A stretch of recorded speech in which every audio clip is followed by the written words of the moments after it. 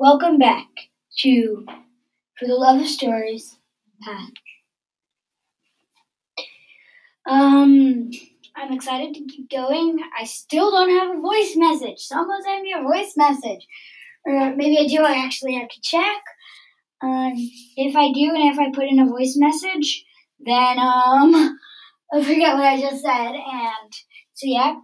So again, if you're new to my channel and you haven't already listened to a few of the other episodes, which we have a bunch of other episodes that you need to listen to, then you need to listen to them.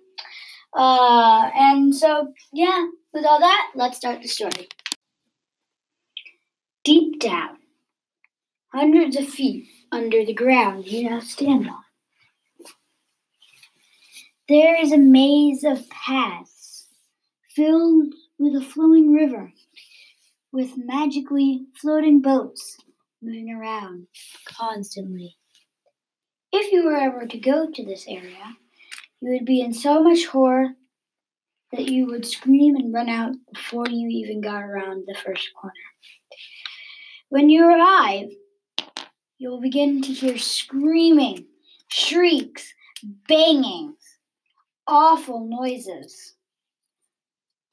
As you climb into a boat, you will notice the first cell. In the cell, someone will be strapped in, lying on their backs, with something dropping dry ice into their mouths. If you had survived the dry ice, you would now turn the corner to see the people hanging by their thumb toes from hot metal chains, hanging straight over tubs of boiling water. And if they were to move, the metal chains would slowly move down. As you passed that, you would pass execution cells in which giant boxes stood. You might even see something happening.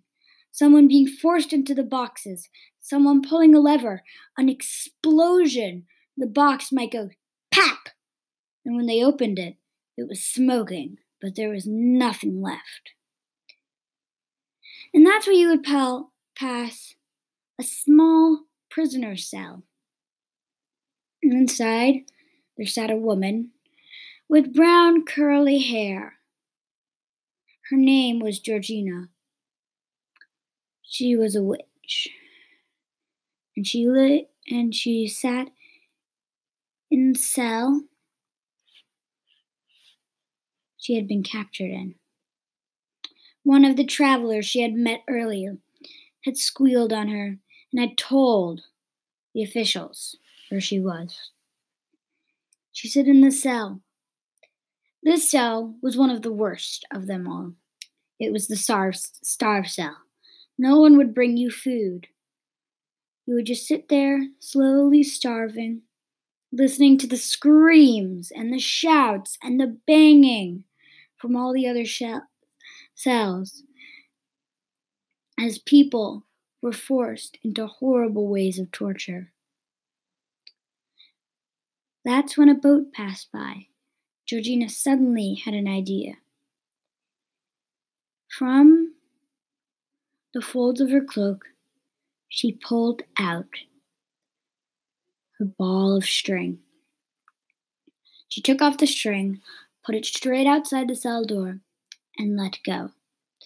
The string began to unravel from the ball until it tied around the boat.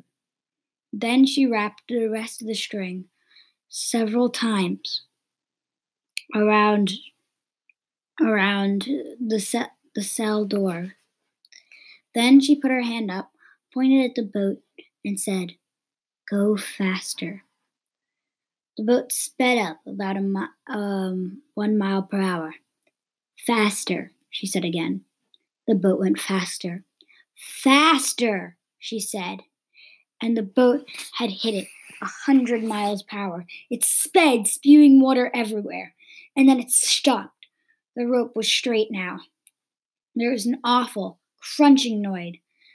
The sound of the rope slowly ripping. Crunch! Crunch! Slowly it crunched again. And then there was a smash and a bang. The door flew out and hit the door of the other starving shell. The man inside cowered as the whole wall came down.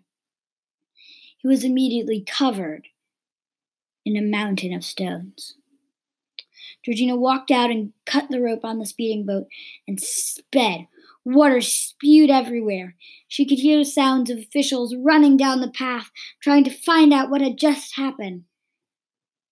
They rounded the corner and saw her, but it was too late for them to do anything. She jumped up the stairway into the lobby. Then she walked up the one to the south tower. Higher and higher she went. This climb was always a hard climb for her. She made it to the top, got out, and there she was at the very top of it. She went through a window. Right next to the window was a ladder. She climbed the ladder and looked down at the view. She was thousands of feet high above the kingdom. If she was to make one false move, she would fall and die. So, then she saw what she was looking for. It was a crow on top of the south tower. She tapped the crow once, and immediately her body began shrinking and turning black. Soon, it was the size of a feather. It was black. It was a feather. The pointy end stuck itself into the crow's body. It squawked. Then Georgina thought in her mind, the forest of the 3 moons. Swoop! The bird went. They flew faster and faster and faster and faster, higher and higher and higher. Even as a feather, she could still have a lovely view of speeding towns, cities, villages, and then she saw it, the valley. The valleys were protected by giant stones. These giant stones went on and on. They opened in to the forest of the 3 moons. That's when the feather fell, falling faster and faster down until it turned back into the human body of Georgina the witch.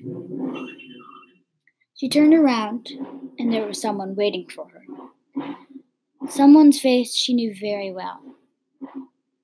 It was Mary. "Georgina," she said, "I bear you news. The Soul Crusher has sent me to give you your next clue. But we must move quickly, for you know the collectors sprout tonight." It was true. It was a full moon, and the collectors was not something Georgina wanted to deal with. She turned around to look back at Lauren and said, "All right, what's the clue?" Come back next time for the second part of The 3 Collectors.